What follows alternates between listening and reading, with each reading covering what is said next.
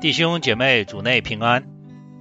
今天我们灵修的经文是以赛亚书10章1到19节。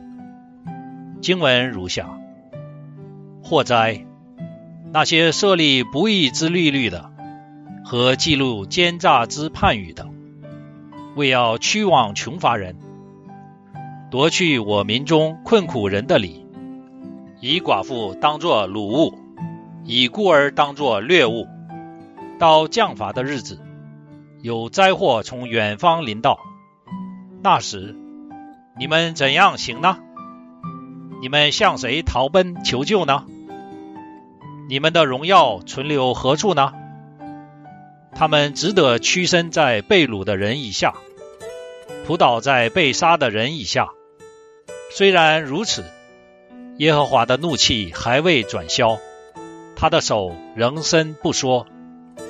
亚述是我怒气的棍，手中拿我恼恨的杖。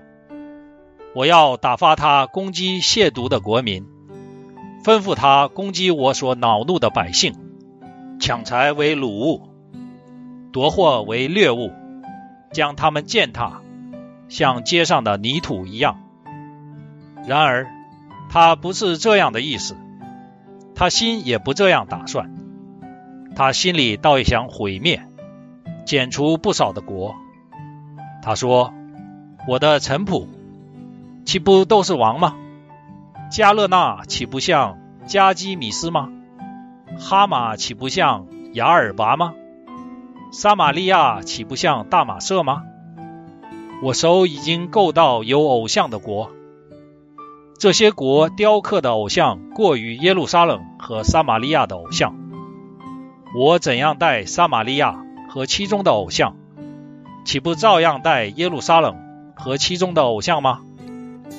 主在锡安山和耶路撒冷成就他一切工作的时候，主说，我必发亚述王自大的心和他高傲眼目的荣耀，因为他说，我所成就的事是靠我手的能力和我的智慧，我本有聪明，我挪移列国的地界，抢夺他们所积蓄的财宝，并且我像勇士，使坐宝座的降为卑。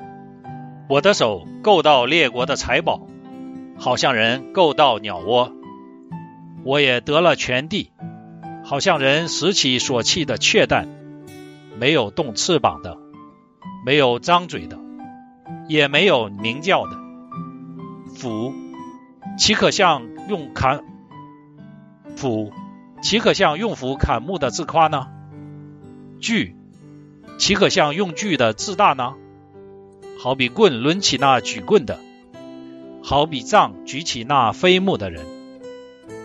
因此万军之耶和华必使亚述王的肥壮人变为瘦弱，在他的荣华之下必有火起，如同焚烧一样。以色列的光必如火，他的圣者必如火焰，在一日之间将亚述王的经济和祭力焚烧净尽，又将他树林和肥天的荣耀全然烧尽，好像拿军旗的昏过去一样。他林中所剩的树必稀少，就是孩子也能写其数。下面是灵修的分享，题目是恐龙法官。法官一直都是令人尊敬的职业，但曾几何时开始有所谓恐龙法官的新名词出现，这是用来形容那些与基本社会价值观严重脱节，道德反应迟缓，只懂得按照自己标准来玩法的法界人士。其实这个称呼我认为是侮辱了无辜的恐龙，因为那些原本应当伸张正义，被赋予无上审判权力，但是最后却屈枉正直的法官，在神的眼里是不值得存留的，最后将在神的烈怒当中消灭。当然，神的愤怒不单单仅临到那些恐龙法官，或者那些为着利益而关说弄法的议员立委。这段经文其实也在提醒每一个人，在面对社会不公不义的事件出现时，我们是否能勇敢地捍卫被屈枉者，为义而发声？因为若是我们看见冤屈而选择默然不语，那么我们就是恐龙法官底下的恐龙证人了。下面让我们做一个回应的祷告。天父上帝，你是公义的神，不喜欢不义，只喜欢真理，赐给你的子民有真理的勇气，面对世界的不公不义，能勇敢地说出真理。祷告奉主耶稣基督名求，阿们。